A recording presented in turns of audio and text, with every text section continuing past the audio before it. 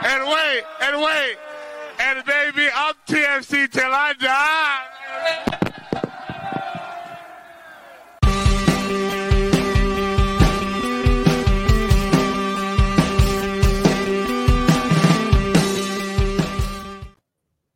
Hello and welcome back to another episode of Toronto Till I Die, the Toronto FC fan podcast. My name is Mike Newell. You're with your co-host Jeffrey P. Nesker and Michael Singh. And we're all back together again for the first time, I think, since the new year. All three of us have been gang's all here, so man. Dope. And hallelujah, guys. Official signings have started to show up. For Toronto FC, which is an amazing thing, and I'm sure the fan base is all happy. And now we'll get off Eric Giacometti's back about a signing, or getting out the signings on social media as soon as possible. But of course, this week we're going to be talking about those new signings: Raoul, Petretta, Sean Johnson. The courtside Raptors remain unbeaten somewhat. I know some people say that they may have not quite an unbeaten record as we think, but I'm choosing to believe that. I don't see. That's the thing. People keep saying that. I don't know who. I can't think of one off the top of my head. Think of who. Yeah, I'm sure there has been, right? I'm sure there has been. Even Sean Johnson, as we'll get into here a little bit, like his decision was not made after he visited Toronto. There was still some decisions to be made on his end. So I don't know, man. I don't know. I question that too. Ink's on the paper. So we're going to say that it's that it officially it's a done deal. It's a done deal, and here we go. Good job, Masai. We're going to do a little roster reset here as we're getting to the end of the month and the beginning of MLS start of season month, which is crazy to think, but we are 26 days away.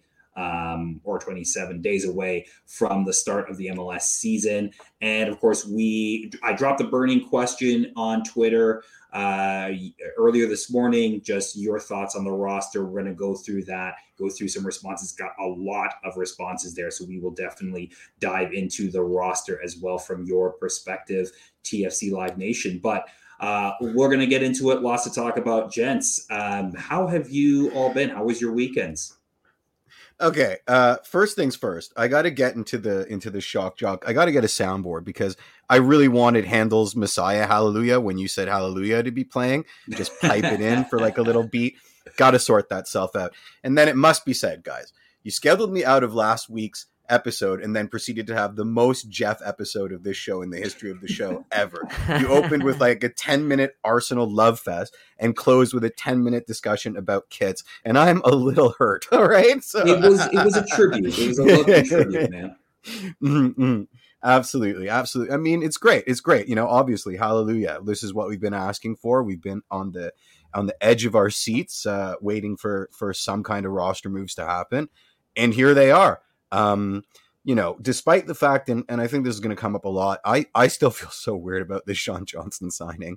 And I think I distilled it down to that each and every one of my Sean Johnson memories are of us owning his soul. So it's going to be difficult to cheer for him in a TFC kit. I mean, this must be how Chelsea felt when they stole Olivier Giroud and or Cesc Fabregas from us, right? I mean, I don't know. I'm not a Chelsea fan, but I don't think it will be difficult to come around to cheering for our new number one goalkeeper. But right now, it does feel a little bit weird, and I knew it would, and it still sort of does.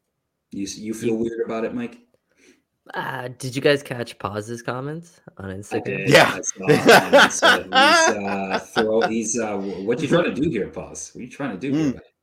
No, for those, yeah. Go ahead. For context, it was TFC announced the signing on Instagram, and Pause piped in with a bunch of happy face emojis, and we know what that was all about, because I remember that game as well as anybody else. In fact, I was going through games, yeah. Games, he had the plural. in the playoffs. Right? Yes, he had his debut against Sean Johnson, and then 2019 on the run to MLS Cup, he Penanged him again. So John Johnson did stop one of his penalties though in a regular season game. He did. But fair play to Pause. I laughed. I'm not gonna lie. he obviously still feels the type of way about, maybe the way TFC treated him on his way out. So maybe that's just a shot back at the club. Maybe he was just joking or whatever it was. Regardless, it was hilarious and fair play to him. It was pure savage. I mean, if he's upset about how TFC treated him, what was that sound bite on his way out where he said, "I don't care where I play. I told the manager if they want me to go, I'm gone tomorrow," kind of thing. I mean, that didn't hit me with that kind of hit with a dull thud. So he hasn't signed with Miami. He hasn't re-signed. No, with Miami. No, he is a man. He is a man without a club, and the general consensus is they're holding out for Messi, right? Is that well? Miami's trying to definitely make a splash with their DP spot, but with Pozuelo, the latest I've seen is that teams in Spain are circling and La Liga clubs are circling, which is honestly feels like a natural fit. Obviously, given his background, he lives in Spain, or his family was in Spain. So yeah, that would make sense. It's a bit of a shame though, right? Because things went really well for Pozuelo in Miami. He had a heck of a season. Phil Neville kept on praising him, complimenting him, essentially credited him and Higuain for Miami's turnaround overall last season. But that's just the name of the game right now. DP spots are coveted, and they, like I've said in the past, that the bar keeps raising for the level of DP, what it takes to warrant a DP signing in this league. But yeah, no, shifting things back to Sean Johnson. Excited, right? That's the best way we can put it. When you take a look back at the history of Toronto FC goalies, and Sharms and I did a little bit of a deep dive on this, going through every single TFC goalie. For us, or for me, he's the third best goalie in Toronto FC history just by his resume. Obviously, the best is Julio Cesar. Right, you can't compete. Brazil's number one. I thought you were going to say Stefan Fry, but Julio Cesar. That is such a hipster pick. The guy that like used TFC as a gym membership. Yeah. Like the most talented goalkeeper. Like that's what I'm trying to say. The most talented goalkeepers to ever play for Toronto FC. And number 2, Stefan Fry. Right, obviously. Didn't Julio Cesar wasn't he between the sticks for Germany's absolute shellacking of Brazil at that World Cup, if memory serves? Yeah, he was. Yeah. Don't take anything away from him. And then it's Sean Johnson right after Stefan Fry, right? Wow. So it's exciting. Alex Bono. I mean, I know the way he left was not exactly covered in glory, but I mean, he did win this club's only MLS Cup Sean Johnson has an MLS Cup too. He's also has an MLS Cup MVP, right? You need a magnifying glass to see the banner at Yankee Stadium, but yes, they did win an MLS Cup. It's confirmed. Yes, that is true. But yeah, like Sean Johnson's. I mean, I don't think it's a hot take to say he's a more talented goalkeeper than Alex Bono. Alex Bono, when you look at, if you're talking about a goalkeeper from Toronto FC's history perspective, Alex Bono is number 1 in terms of what he accomplished at the club, because no one else has done it for Toronto FC, right? No one else he's set essentially almost every record when it comes to goalkeeping for TFC. So he is right now the most important, and I guess has the most accolades for a goalie in Toronto FC history, most decorated TFC goalkeeper. Talent-wise, I mean, I think Sean Johnson's a little bit ahead of him. I'm not sure if you guys disagree or agree. No, not. Yeah. Go ahead, Jeff. Go ahead. I noticed how much I interrupted you the last time I was on, so I'm going to let you go first, Mike, out of respect, because no, probably from talent perspective, no. I don't think you can really argue too much about that. I would say though that TFC fans shouldn't necessarily throw out all of the bathwater here on Alex Bono. Like, he is essentially as close to a homegrown as we got in terms of a goalkeeper, right? Like, we drafted him in the first round of the super draft. We essentially developed him as a professional. He did 2 years to a year and a half really at TFC2 before, he got thrust into action because of an injury to Clint Irwin, right? Look, if Clint Irwin doesn't get hurt, I don't know if it probably does eventually become either number 1 or get in, but he got thrust in probably a little bit earlier than they had planned. And he took that job and essentially ran with it, right? Like, he didn't get the start in MLS Cup in 2016. I get that. But really, in the end of the day, the transition was really there to make him the number 1 goalkeeper. And he had a stretch of about a year and a half between sort of 2017 going into sort of midway of 2018, let's call it, where he was pretty good as a number one. And then it kind of, I would even say 2018 was not exactly the worst season for him. I know the team did not do well, but it wasn't the worst season for him. But 2019, the wheels fell off for some reason, whether it was the signing of Quentin Westberg or injuries or whatever the case may be. But it felt like the confidence went from him. And he never really fully got that back. 2020, he looked like Alex Bono of old, right? He had a run of games where he had like 3 straight clean sheets, made some important saves. He didn't play that much because Quentin Westberg was Vaney's guy, but he looked like it in 2020. 2021 was a bit of a disaster for a lot of different reasons, Mike. You're probably alluding to there. Obviously, the whole Chris Armas thing and starting Alex Bono as the team's number one put a little bit of extra pressure on him. And then 2022, Jeff, there was a point last year where you were saying that Alex Bono was having a bit of a career year, right? Because he was I remember that moments and points where he was in form and he was. Well, we've all seen the tweet from the stats downers, right, where they were comparing Sean John's recent stats over his last year with NYCFC with Bones at TFC, and we're looking for ways to sort of glorify Bones and shut down Sean Johnston, but to me, I think this keeper has more of a floor. We know where his floor is. Whereas with Alex Bono, the floor sometimes gave out from underneath him. And I do think that makes this team better.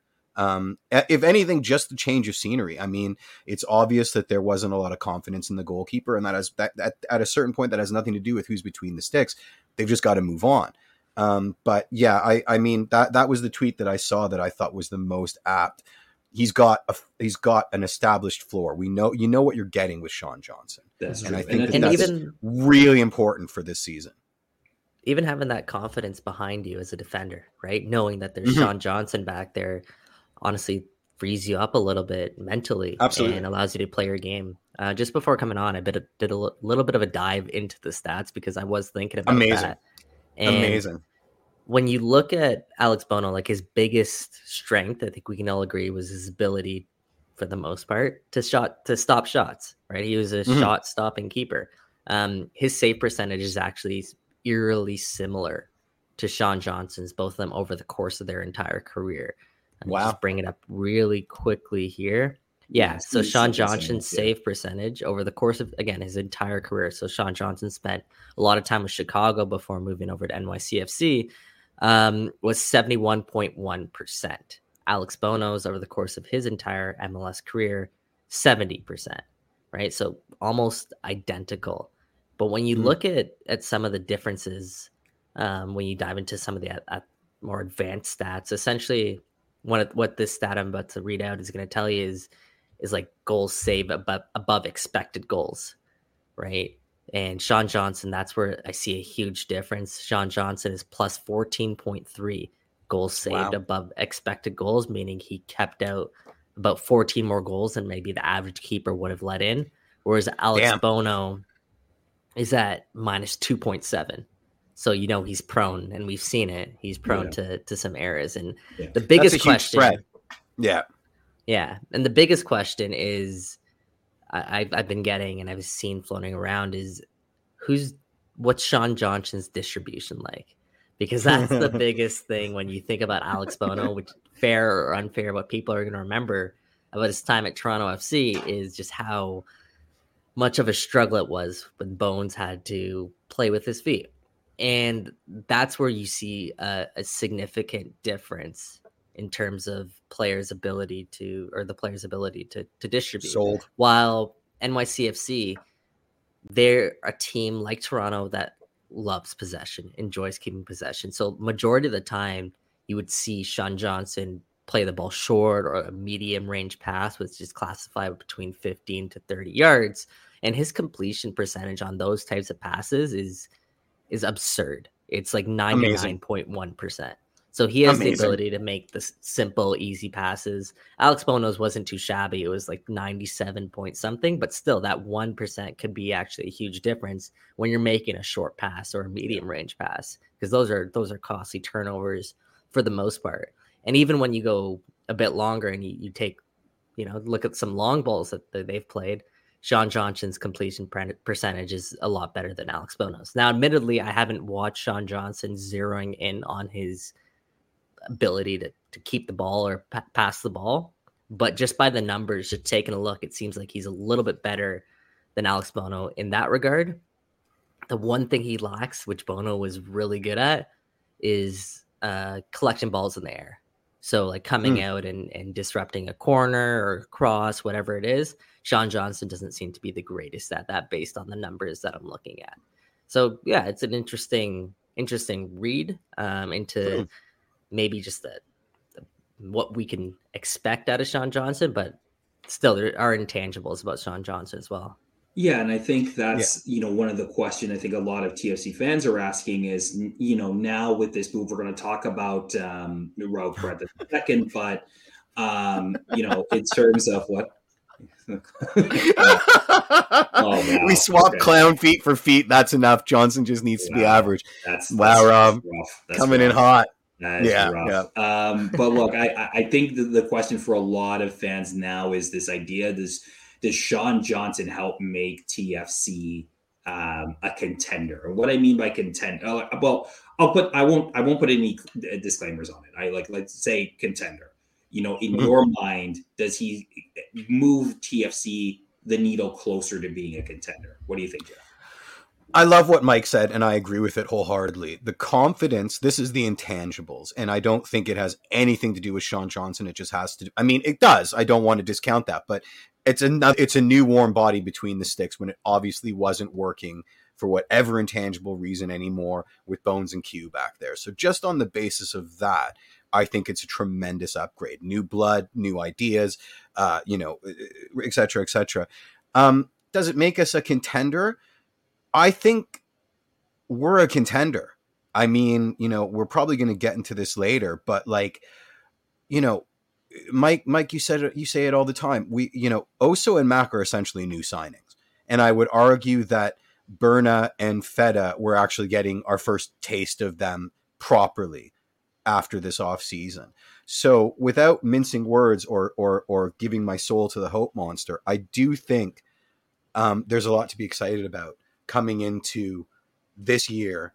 And a lot of it is a carryover of the miasma from last year. So, hopefully, what was the stat that absolutely freaked me out? And I don't know if I'm going to get this right, but it's something like we're playing 26 games before the League's Cup. Then we break for a month and then we play 10 games. It's like so this idea of us coasting for the first half of the season until the summer, sorry, League's Cup has made that completely untenable. So we need to hit the ground running. And I do think that we're in much better shape to do that this year than we were last year at the same time. I'm not at the contender stage yet with this Toronto FC team. I think they need to add a lot more depth. I think they need to add a starting center back for me to really believe that this team can take that next step.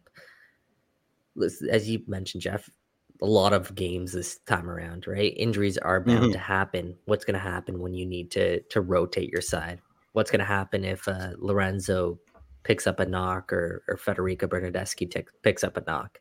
What happens to your attack moving forward, right? So those are legitimate concerns I still have with this team. And then when you look around at a team like Philadelphia, they're in a class of their own. Like they kept essentially their same starting 11. We'll see what happens between now and tomorrow, but they kept essentially their same starting 11 and potentially even added to that with some depth pieces. Like they look like a team that can almost dress two starting 11s right now. So they look like they are really, really, like I said, just in a class of their own. So that part's, I can't see them going neck and neck with a team like Philadelphia just yet. Fair. That's fair. And you right now, I'm kind of on the same wavelength in terms of I'm not sure this team is quite there. I think they should compete for a playoff spot. I don't think they're going to be as For bad as sure. they were last year. Like I really don't see that. I mean, if they are, oh boy, Fire sale. Yeah. but I think that you have a team that should be competing for maybe those, maybe not Shield and maybe not even top of the East. You're talking, those 4 to 7 spots, right, in terms of the playoffs, and I think that's a reasonable place it's come to be right now. Obviously, we're waiting for potentially new signings. We got another signing last week, so not necessarily it was all the Sean Johnson show. Raoul Petretta, I think that's actually Petretta is how you're supposed to pronounce his Yeah, last it name. sounds like it. It looks like it's Petretta. Yeah. So Raoul Petretta comes in from Turkey. I actually recognize him from Basel, so it was crazy that I didn't know he was in Turkey. But a left back, something we desperately needed. I remember watching him in Europa League and being slightly impressed by him because they played Man United at times in Europa League. But interesting signing for TFC. I think one that, for at least for fans, I think came out of left field. I don't think anybody had him on the radar or on the bingo card anywhere in terms of a left back signing. But I mean, look, I haven't seen enough of him to form a full opinion. But, I guess a left back is better than no left back. And it seems like at least there's some pedigree there in terms of the player and that potential connection with Lorenzo Insigne on the left. Yeah, I think that part's really exciting, is sort of that connection, Mike. We were talking about it before, like early on in a couple weeks back, maybe, when we were saying how important it is to get a really quality left back to link up with Lorenzo Insigne, because I think that's so important. Because so important. Let's face it, a lot of TFC's success is going to rely and rest on the shoulders of Insigne and Bernardeschi. That's just the way that this team is constructed. So you have to find out players who are able to get the best out of a guy like Lorenzo. Now, signing Petretta now to a TAM contract, that signals a player that's going to be coming in ready to really fill a void that was left by Crescito, right? That's going to be the big measuring stick, I think, but from a lot of fans, is how does he look in comparison to a guy like Mimo Crescito? And just one of the things Bob Bradley said that we'll notice and fans will notice is just how smart of a player Petretta is. But beyond that, what I've seen and what I've read about is that he's also a guy who has relentless work rate getting up and down the pitch, which is actually going to be a really important thing for a Toronto FC team whose midfield, I mean, let's face it, they're aging. They're not the fastest midfield. So to have more legs on the pitch is really important, especially when you have Insigne and Bernardeschi as well. So yeah, I like the signing. I like the pedigree where he's played in Europa League. He's played in Champions League. He obviously comes from a very strong background with FC Basel. I like the signing a lot. Yeah.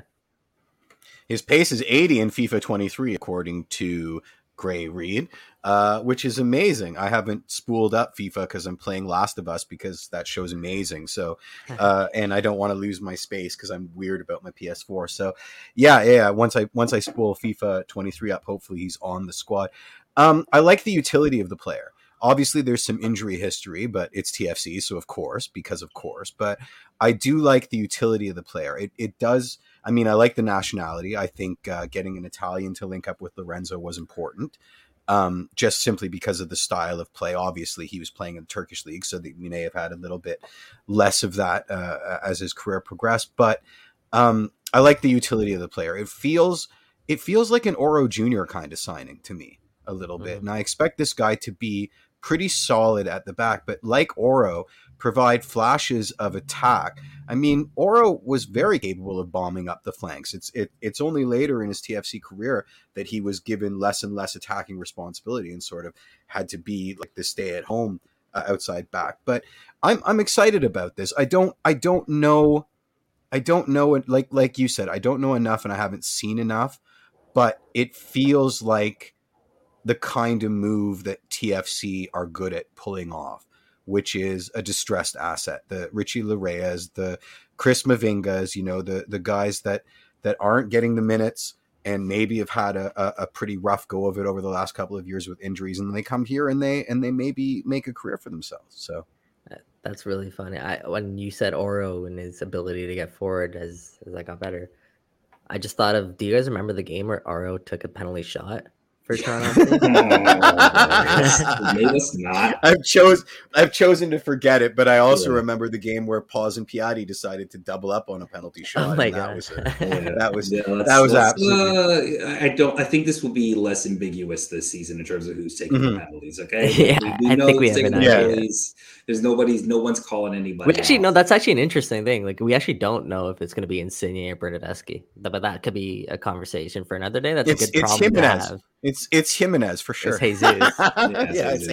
Good spot. Both of them off. Yeah, good. Yeah. You weren't here, but I will say it again. Jesus in FIFA 23 is a monster. He's unbelievable. I love playing with him so much. It's insane. If FIFA 23 was any real characteristic, we would not be worried about this roster right now. It'd be amazing. Well, I mean, Axis keeps calling me out for being negative, so I'm going to try to be Mr. Ray of Sunshine. I'm excited about this roster coming into this year. I'm excited to see what a proper offseason does. I'm excited about these depth signings. I'm excited about actual roles for the kids, which is something that you guys talked about a lot last week. Giving them defined roles now instead of just throwing them out there en masse to make up a starting 11. After a year of the Lions' Den under their belt and a preseason, I think these complaints about our depth may be a little misguided, because we do have that depth. I mean, it's now about getting these guys into more defined roles as opposed to just throwing them out there and seeing what sticks. And so I'm very excited about what's going to transpire in the next. I think you're right, Jeff. But I think like and I think some of the concern about depth is warranted in the sense that depth isn't necessarily veteran or more seasoned experience depth. I don't even want to say veteran, because every time you say veteran, people think it's like people that are above 30 in this league, which doesn't necessarily mean that. It just means more seasoned professionals in those roles. And I think that's where a lot of supporters go, because again, we kind of look back to 2017. I mean, especially because Bill Manning sometimes says things that I don't think he should say. One of the things I don't think he should have said was should be banned. We're going to be looking at this like it was the 2016 offseason going into 2017. And like, yes, maybe you're looking at it. Don't say it that way. And the only reason being is I think it was 2015 going into 2015 going into 2016. Sure, you're right. For the record. But like, well, I mean, I think both off seasons. I think it could be a combination of both off seasons, right? Because you made moves in both off seasons to sign veteran players that were supposed to take you over the top, right? And that's the idea here. And clearly, yeah. But I don't think you necessarily need to go and sign a ton of those players. I think you still need spots to fill for sure, but you can also rest assured that if your targets fall through, or if one of the 2 or 3 remaining targets fall through, you still have young players that can step into those roles and give you valuable minutes, especially if they've been able to make the jump and make another leap. It's not going to be, I don't think you're going to see one of the young players take this gargantuan leap and all of a sudden become like an MLS All-Star or anything like that this season. Never say never. Okay, maybe never say never, but I mean, let's just be real. Like, they're probably going to take a step, but it's enough of a step that you can be a little bit more confident in giving them minutes. 100%. A crucial situation. Correct me if I'm wrong, but isn't this development? Like, regardless of how we feel on the subject, like, and how much emotion we have tied into it and frustration and disappointment, but isn't this development?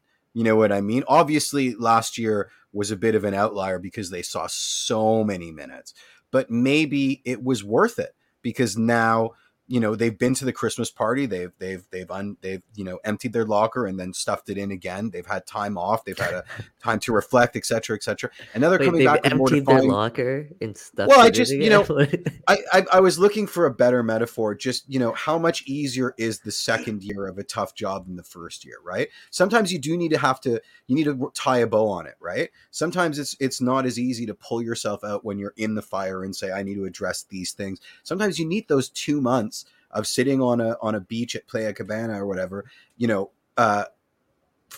having those thoughts and working it out in yourself. And I'm confident that we may see a knock-on effect of all of the struggles that we had to endure last year, because these kids have now had a year in the pros, and they've tied a bow on that year in the pros, and they're hungry to prove themselves in a different context. And so, I mean, like, I say what you will, but I think Nelson's going to have a breakout year this year, because he almost did last season. And I think if he sees, I think if he says, if he gets enough minutes, just judging by how well he took to a very difficult situation, having to fill in midfield, and the fact that there's much less pressure. I'm expecting big things. Of course, there's a chance he won't be here next week, and who knows, but I'm expecting big things, and I like these signings, man. I like these signings, and I want to circle back to something that you said, Mikey, saying, do you still think we need a mobile center back to line up with Hedges, or do you not think that we've got it in the tank with the McNaughton out there to sort of, have one, excited dog just running headfirst into the wall, and then the other one sort of playing the general in the back, right? Isn't that a perfect pairing? Or do you think TFC needs to spend more money and find someone with a bit more seasoning? Yeah, it's a good question. I'd be interested to see how that pairing works. I do like the potential of that potential dynamic. That being said, for me, Lucas McNaughton, as much as he's shown flashes of potentially being a very good center back, if you want to be considered a contender, as Toronto FC want to be considered, you got to go out and you got to get a better center back than a Shane O'Neill and Lucas McNaughton. You got to get a starting quality center back in this league, if not better, and you have the ability to go out and do that. So I'm interested to see, just what they do with that position. It's something they've wanted to address, whether that be a starting center back or whether that be depth piece. That maybe the answer is you go get a guy who's kind of like a Shane O'Neill, but obviously a different profile, but that quality. Maybe that's the answer. But for me, I think it'd be better. Obviously, you got to do it within the constraints of their salary budget. But the answer for me would be to go out and get a sure thing at center back and really cement and solidify this starting 11. Yeah, and I think to tie both of your points sort of together here, I think that's why. Great. 2017 Mavinga would have been perfect. Yeah. You can't replace those squads. I think, in the end of the day, yes, the last season was really frustrating to watch, and it got frustrating to watch the kids struggle and, see this glimmer of hope when the new players came in, and it died out really quickly as soon as the spark got out. But I don't think the season was a complete waste, right? And I think that the fact that you have these players that now are on these minutes does two things, right?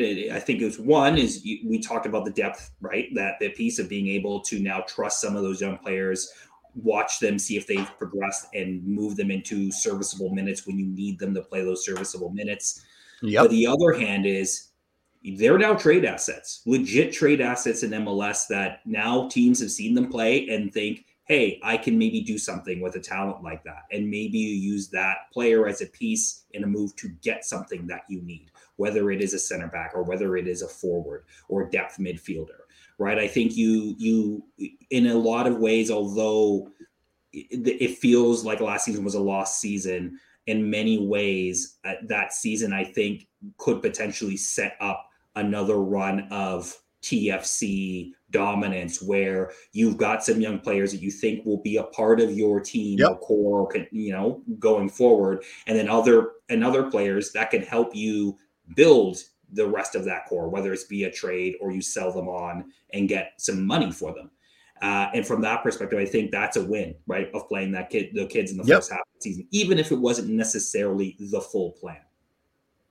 And if they grow into decent depth roles for the squad, like you said last year, and end up MLS lifers, that's not so bad either. Nope. Absolutely I almost not. think that's best case scenario for if you're Toronto FC, right? You don't want your Hmm. guys, or you do, but you maybe not your first choice is your guys to blossom into a Jaquil Marcheretti where he's going to move on from the club potentially at 18, 19 years old.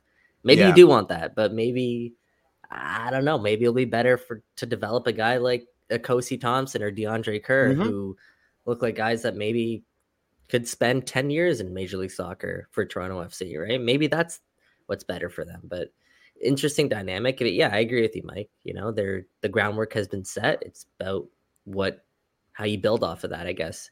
When I say depth, though, like my concerns is if circling back to Raoul Petretta, if Raoul Petretta picks up an injury, who's the team's backup left back? Where is Caden Chung? What happened to Caden Chung? He's at camp.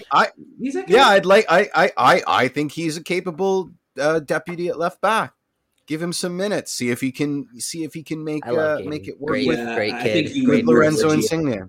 I think you probably move Richie Laredo to left back before you do that. Honestly. Well, no, I'm not arguing that. Yeah, I'm not arguing that, but I'm just saying Caden gets no minutes. So, he's right there, and that's his preferred position. So I do think that depth may be sorted. How do you think Lorenzo would feel if he had to link up a bunch with a guy like Caden Chung? No offense to Caden, who, like I said, fantastic human being. But yeah. No. I mean, I'm of two minds of the subject. Because, there is a part of me that's like, well, maybe Lorenzo sees this as a project and he's going to teach Caden exactly what kind of service and what kind of movement that he needs. And Caden, because he's got sponge brain, because he's a young player, takes to it like a moth to a flame. But again, that's rose-colored glasses thinking. And listen, not to point out, but before it disappears into the wild blue yonder of old comments, Kevin Martins is saying we need a Benoit Cheroux. Well, we've got one. His name's Victor Vasquez, and he's fulfilling the Benoit role this year. Yeah. I think like at the end of the day, if you look at what this team sort of needs, if we sort of look at, we've brought in a backup goalkeeper, a number one goalkeeper, another depth forward in Diamande. We've re-signed Oso. We've got Vasquez in, as you mentioned. Matt Hedges is in as a number one center back. Petretta is now in as your left back. Are we now? Is it now time for TFC Live to feel a little bit more confident in this roster? And that's one of the questions. That is one of the questions I have out for burning questions. But I want to take it to you guys. Jeff, I know you said you are confident. Or your Femi, and I don't want to mangle his last name, and isn't that his natural position, left back, and wasn't he shredding for TFC2 last year? I mean, at some point, that's two depth signings that probably make one decent player if you get them into like the fly and just mash their DNA together. But like, I mean, there is a precipitous drop-off usually from your first 11 to your depth players, and that's pretty constant in MLS. I realize the league is changing, but it's still there, and it's still pervasive. So the expectation that, our backup left back is going to be a world beater, I think is totally unreasonable for MLS in 2023. Am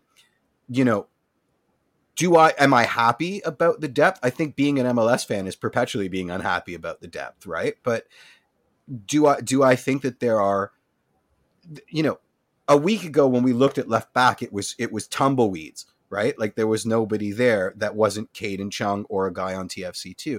Now there seems to be at least a depth chart that you could put down on a whiteboard and won't make you cry. So it's definitely steps in the right direction, Yeah, I'd say so. Am I confident in this team's roster, Mike? Way more confident than, obviously, as Jeff said a couple weeks ago. I like the framework. I think when you look at a starting 11, the only piece they're really, really missing is a center back.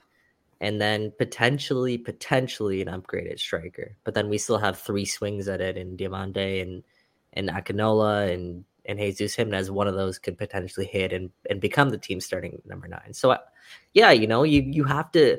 I'll say I think this team's starting 11 will match up against almost any team starting 11 in Major League Soccer. So that's a really good position to be in, right? Fair. And that as a TFC fan, you have to feel optimistic about their chances going up against any other team when they're healthy, right? I keep saying when they're healthy. I know injuries happen to every team in the league, but this particular version of TFC, the way that it's constructed, the way that it's built, it's going to be really reliant on their starting 11.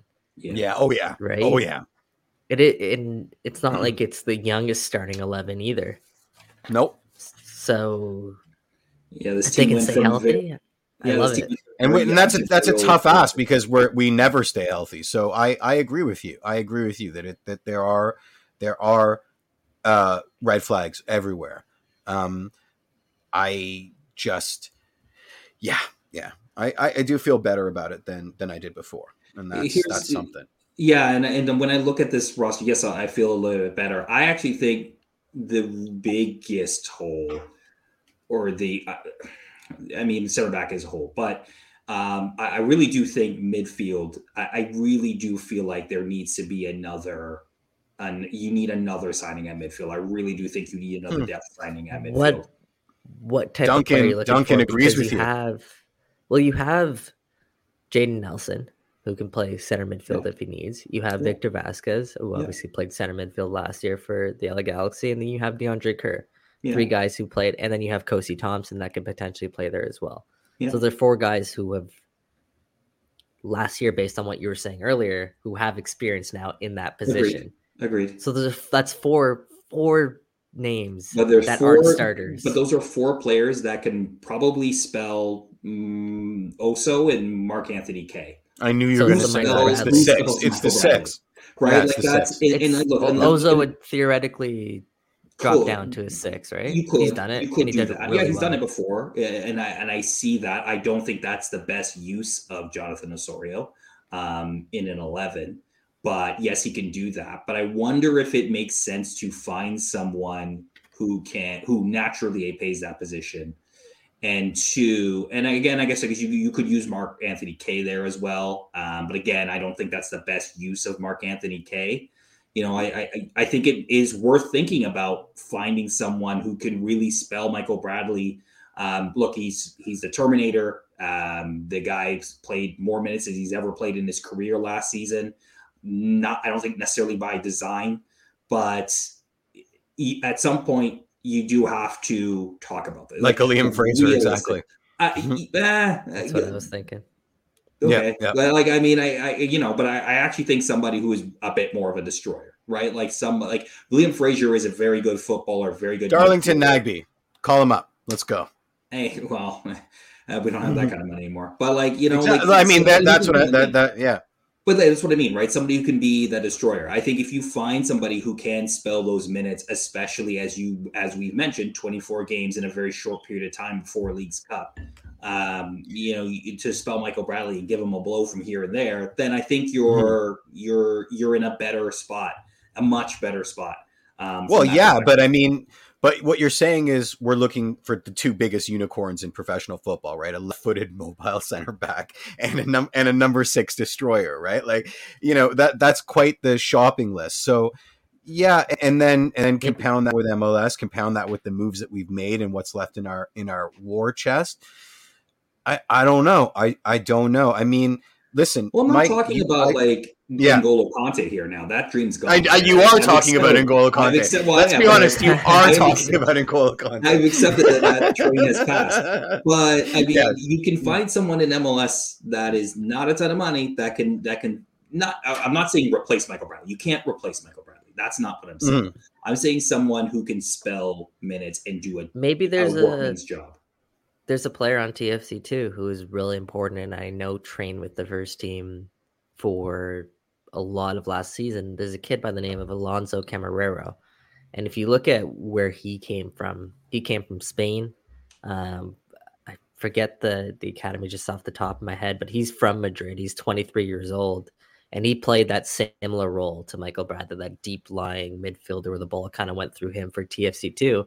Now, obviously, there's a big gap between him and Michael and MLS, but that could be a potential cheap option if TFC find themselves in the position where they do need to spell Michael Bradley. But listen, I mean, Michael Bradley is still yes, one of the most AJ, durable. my man. That's right. Bring in Cesc Fabregas. Absolutely. Anyway, he's still one of the most durable players in Major League Soccer, Michael Bradley, right? He played almost every minute for Toronto FC last year, and he looked pretty good doing it. So there's also that concern. So maybe Alonso Camarero is the potential fill, because you don't need a player just to fill Michael Bradley. Fair. Yeah, the dichotomy of this drives me crazy, because people are like, well, let's not break the bank on depth signings, but let's get a 6 who we know is going to play at best 500 minutes because it's Michael Bradley that he's deputying for. You know what I mean? So this is the ultimate TFC question, and I love it. Like, and I have not heard a single person that has expressed it better than our own Mikey Singh when we talked about this endlessly, and I don't remember what it was, but there's nobody better than Michael Bradley. You're not going to find, like, I realize his age, I realize the miles that he's got on his body, but honestly, for what we're paying, I don't know if you can find a better number 6 in the league than Michael Bradley. And if you do, he's not jumping up the depth chart over Michael Bradley. So if we were to go and sign a Darlington Nagbe, you know, we'd be paying a lot of money for a guy that's not going to get the amount of minutes that cost outlay requires. So, you know, we're kind of damned if you do and we're damned if you don't. But he played the most minutes in his career last year, and we have a whole new bespoke defense behind him. So maybe let's give the general a little bit more of the benefit of the doubt here. You know what I mean? I don't feel like the 6 is as important an area of need.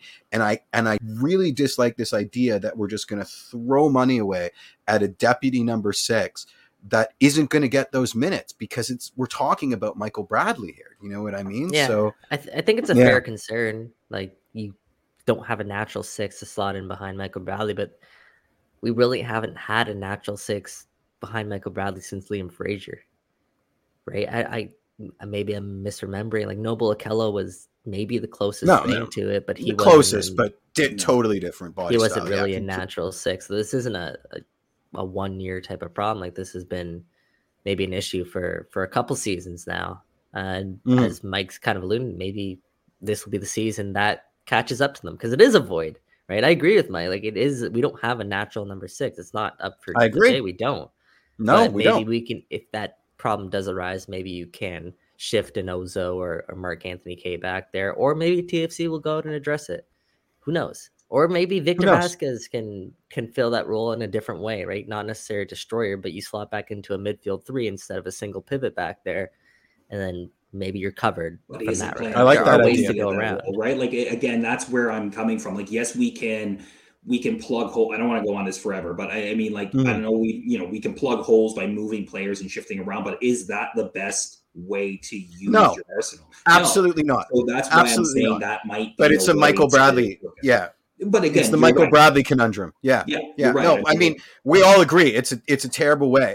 It's terrible, but it is what it is. I mean, we've been dancing around this maypole for a long time, and it's going to take something astronomical to upset the apple cart in this respect, I think. And maybe, like Mike Singh says, this is the year where Father Time catches up, and we find ourselves in a position come the summer that, you know, not having a number 6 is a serious detriment. And then maybe that DP spot is still around, and your and your guy comes to TFC, and I cry because we didn't get Cesc Fabregas, but that's besides the point. But I mean us talking about the dearth of options at number 6 is like a TFC heritage moment, and long may it rain, because it's one of the peculiarities of our club. We all know it's craziness, but there is really no solution, because when you're behind Michael Bradley in the depth chart on this club, you are miles away from the pitch.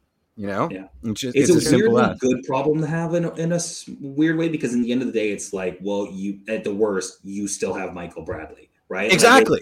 it's a weird good problem to have for TFC fans, and it's one that I don't think is going away anytime soon, because I don't think that guy's No. ever going to retire. But the fact that we're here talking about a backup number 6 and a backup left back, that's where we're at right now. It had to in be terms of the said, offseason, 100%. It had to be said. Yep. And that's right? unbelievably positive. There's a lot less holes now to fill than there was a couple of weeks back. So I think that from that perspective, it is extreme positive. You have your starting keeper. You have potentially your backup keeper there in Thomas Romero. Maybe they even go out and get an actual backup keeper. That's, like a for sure thing, because Thomas Romero isn't a for sure thing by any means. And then you have your starting left back, you have a starting center back, you have your starting right back, you have your 3 starting mids, and you have your 3 attackers. Like, that's a good position to be in right now if you're Toronto FC. So let's look at it through that lens, right? A lot less holes now to fill, and they still have some moves that they're going to make. So that's exciting. Yeah, and I segueing into sort of the TFC burning questions here, one of the things that we asked you out in the community was, how are you feeling about the makeup of the roster and what you think the team needs? And look, the majority of you got center back, right? So I don't need to necessarily read out specifically who said center back, because pretty much all of you did. I've said that like 12 times on the show already. Exactly, right? So we know we need a center back. We get that. But there were some interesting diversions outside of that I thought was interesting. A lot of people felt that backup central defensive midfielder was needed. Some people don't feel like that. Like Teddy feels like TFC still has major holes to fill.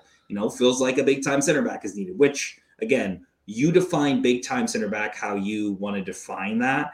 But that is there. And then a center forward depth, right? That's the other thing that a lot of people are looking for, is this idea around, can we find another striker? But if you look at center back and you look at striker, that's probably the position we have a lot of players at. I mean, right now on the roster, we've got 5 forwards, right? If you think about it, plus at center back now, I think we got 4 or 5 center backs. Like, how many teams are carrying 5 center backs and 5? Not a lot. Right? 4 center backs. I think 4. Yeah. 4 center backs. Sorry, yeah, that's right. Yeah, 4 center backs. But that's including Luke Singh, who jury's is he still on our books? He's on. Wow, I didn't know. He did the season. Yeah, wow. Yeah, I had no idea. I had no idea we were still on our books. That's interesting. That's rude. Damn. That is he rude. still on our books?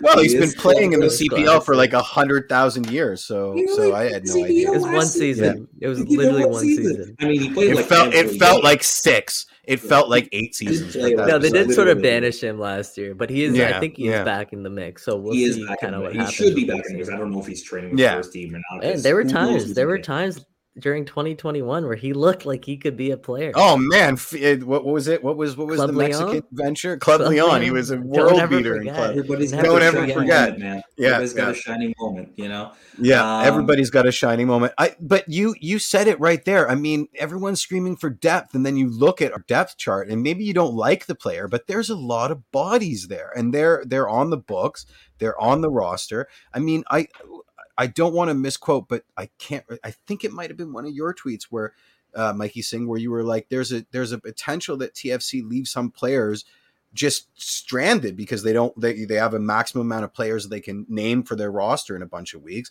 And there's a lot of people on the fringes right now that may not even get called up to the senior team roster.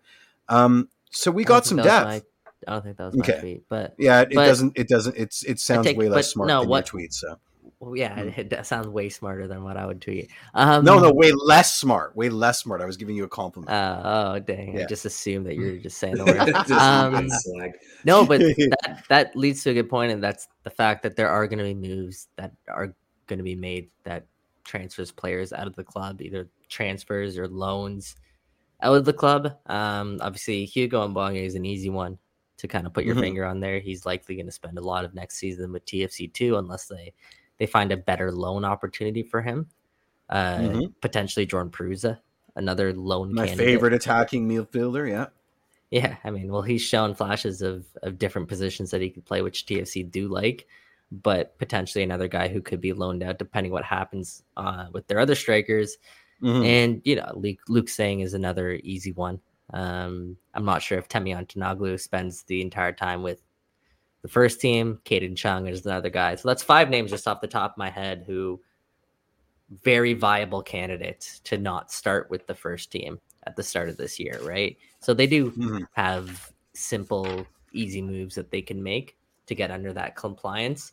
That compliance date, I believe, is February 24th. So between now and then, TFC will get everything in order in terms of some subtractions from the club, but also some additions as well. So yeah, as much as we're sitting here talking about what TFC could look like, they're still not done, but at least the framework is in place. Hey, well, Coachella will tell us a lot when they go out there and play in the tournament.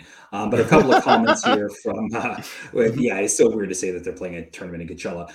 But here, a couple of comments here from TFC Live community just on how they're feeling about the rosters. Greg Finley says moves have been positive. Starting 11 should be very good. Depth at center back, fullback, midfield, winger could hurt us. Can't assume Michael Bradley can play every minute. He's actually feeling like the striker position might be okay for right now. You just roll with Jimenez, Canola, and Diamande and see who kind of hits, which I think makes a lot of sense. In terms of, again, Redux here just saying feeling better about the team when you look at the whole off season. It doesn't seem that bad. Need a striker, need center back. Alfonso Marco Salazano just says Pozuelo in all caps. Some people really took that. I know we mentioned it earlier about the Pozuelo comment, but a lot of people actually took it as like he might want to come back, which I did not. I mean, I joked a little bit, but I don't think he's not coming back. Like, not a chance. Not a chance. He's not coming back. Yeah. Ravi says would feel a lot more at ease with the center back situation, although I feel TFC are giving McNaughton and O'Neill a final opportunity to fight for that spot. Wouldn't jump on a DP signing quite yet. That's another thing actually that's come up in some of these conversations is the idea of that third DP spot. I know, Mike, we talked about it a bit last week, but and how to use it. And it seems that the common consensus is go down the young DP route. But I wonder if TFC pull a fast one on us and maybe pull something like a Pablo Piatti and just go for a 1 year. That's what I want. Season kind of, not quite a loan, but it feels like it's like hey, we're going to give you a season to fill this particular role. And then look, if things work out great, maybe we find a way to bring you back as a TAM player. If not, then thank you very much for the season. What do you guys think? What if none of the above? What if the option was not using your third DP spot? I personally would be okay. I know a lot of people are not. Like, I know a lot of people, a lot of comments are like, how are we going into this season without a third DP?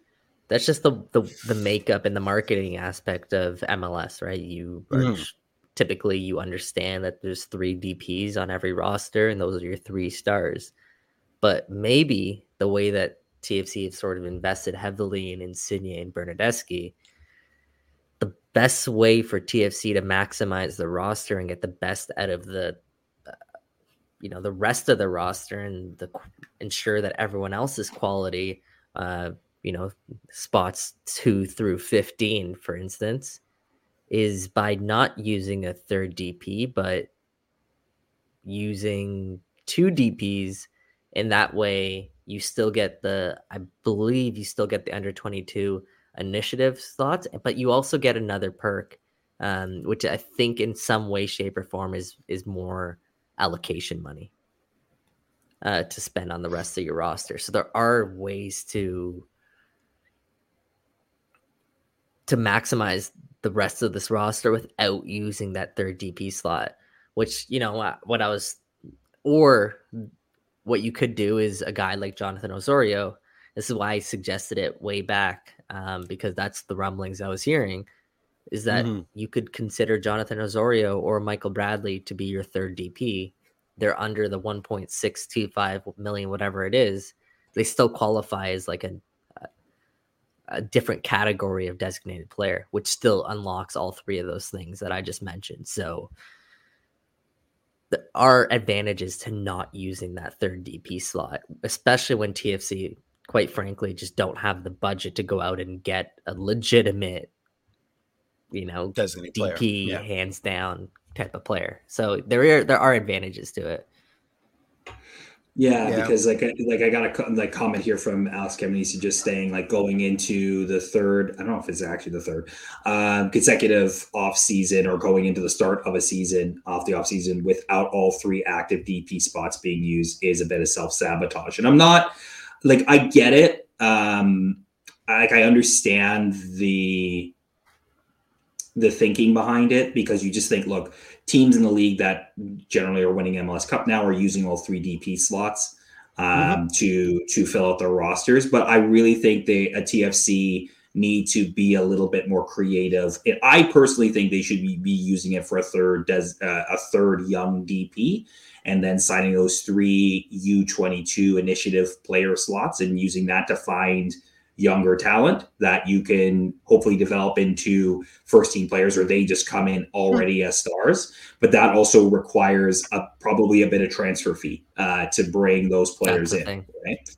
So that's the thing you got to be wary about. And I understand that perspective. I think still that is the way that the club should go in the future in terms of setting itself up for not just this season, right? I know everybody's thinking about the Insigne Bernardeschi window, and you only got so much time, and then poof, the window closes and we turn into a pumpkin again. But I don't necessarily think it needs to be that, right? I think it can be them plus you're building a bridge to the next version of what this club will look like, maybe after they're gone. But what this club may look like, as a sort of a hybrid model with them in the club as well. Yeah, no, that's one way. And I see some people still, I guess, being a little bit negative about the team not using the third DP spot and not really understanding it. It's not a bad thing for them not to use the third DP slot. Like I said, there are benefits to rounding out your roster in other ways, or not using or not signing a traditional DP, whether that be a young DP or a DP under the threshold. So maybe the best way to get the best out of this Toronto FC roster is by not using a third DP slot and not signing a guy like a Pablo Piatti, whereas you can sign Sean Johnson and Petretta and 3 other pieces now instead of just the one piece. Who knows the direction this team does decide to go, but that is sort of where they're leaning, right? It's not going to be a traditional DP that maybe some people are expecting. Yeah, and I, as much as I'd love to see them do a Piatti move for Olivier Giroud, as much as I'd love to see it, how many DPs, what's been the changeover, the DP revolving door at this club over the last couple of years have been obscene. If you look at a 6-month spread where it was Salcedo, la la la la la la. I think it's fair that the club is treating this as a bargaining chip. And, it occurred to me while I was listening to you guys talk, but what better motivation to take your chances at TFC than knowing that the club has a DP, hey, we're gonna give you some minutes at left back, and if you don't hit, we're gonna replace you with a designated player. I think that might have a knock-on effect in terms of motivating the rest of the players that aren't on DP wages to kind of pony up. In the same way that people are raging, not using it is like a bird in the hand worth 2 in the bush kind of logic. I do think this U22 thing, where are they? Right? If it's difficult to hit on a DP, imagine exponentially raising that level to, a U22, right?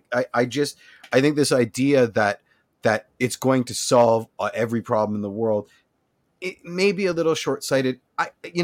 Again, Olivier Giroud, love to have him. If that's not happening, and the club is basically communicating to us that they're out of money with respect to, that big ticket kind of signing, then hold on to it. See what happens. As needs arise, know that you have that open spot on your roster to spend it wisely, as opposed to maybe what they've been doing over the last couple seasons. Yeah, I think the one thing, and we can wrap up on sort of this, is by not using it now, the one thing you do is you do leave yourself some flexibility to when the summer window opens, right? Because you can look at your team at that time and sort of make a decision. And maybe it's, Bill would have to go to the board at MLSE and ask for more money. But if you see yourself in a position where maybe you are a little bit ahead of where you thought you would be with this roster, maybe you are challenging for a Shield, and maybe you are up there, swinging with the LAFCs and the Phillies of the world. And obviously those are two very different builds on how they've achieved their success. But you put yourself in a position where, like, hey, maybe you can go into summer and go and make a bigger move than you anticipated making. Yeah. Because you're in that position now, and you can say, hey, let's go for MLS Cup. We're in that position. This is the piece we need. So that is another potential advantage too, is that you just get to use it later. Now, I know there are a lot of arguments against that as well. There's only 10 games left. What if you're out of it? But I'm talking about if you're in it, right? If you're in it and you have a legit shot of being there, and maybe you now realize, we need a number 9 to really give ourselves that shot, or maybe we really do need to find ourselves. Maybe you do go get a DP left back, though I hate the idea, right? Maybe that is what you do. But that's the thing too, Mike, is like we're talking about TFC potentially contending or at least being a playoff team with only 2 DPs on their roster right now. So maybe it is an ace in their back pocket that they can potentially use later along, right? You need to, when you're using a DP spot, we've seen at times how difficult it could be to get rid of that DP. Yeah, make no mistake. This is a need. The club is being gun shy. They've been bit on DPs. Make no mistake. Like I think the proof is in the pudding. I don't necessarily think it's a bad thing. Don't want to get saddled with, we've just only now extricated ourselves from some of the really problematic albatross contracts. So, just doing it again, guns blazing, is probably not the move here, and I listen, in pure numbers, I agree with the hot takes that are like, you get 3 DPs, we want to be competitive. We've had 2 terrible seasons. What the hell are we doing? Like leaving something on the table. But, listen, one of the reasons for those 2 bad seasons was that a lot of bad deals went worse. So maybe the move is to try to avoid bad deals that can constrain your ability to spend. And maybe the team doesn't really have that targeted area of need right yet. There's still stuff that needs to be figured out. Absolutely. And with that, I think we'll end the show, guys. Thank you, everybody, for your comments on the burning questions. It was really great. It was hot tonight. Loved it. And again, of course, thank you for listening to another episode of Toronto Till I Die. We will be back next Monday. As always, subscribe if you haven't on all the things, podcast, YouTube. We're dropping shows on live on Mondays, and of course the podcast comes out usually on Tuesday mornings, afternoon time. That will drop for you. And then other than that, for Michael Singh and Jeffrey P. Nesker, I'm Mike Newell. Thanks for listening. We'll see you next week. Peace. Great show. And wait, and baby, I'm TFC till I die.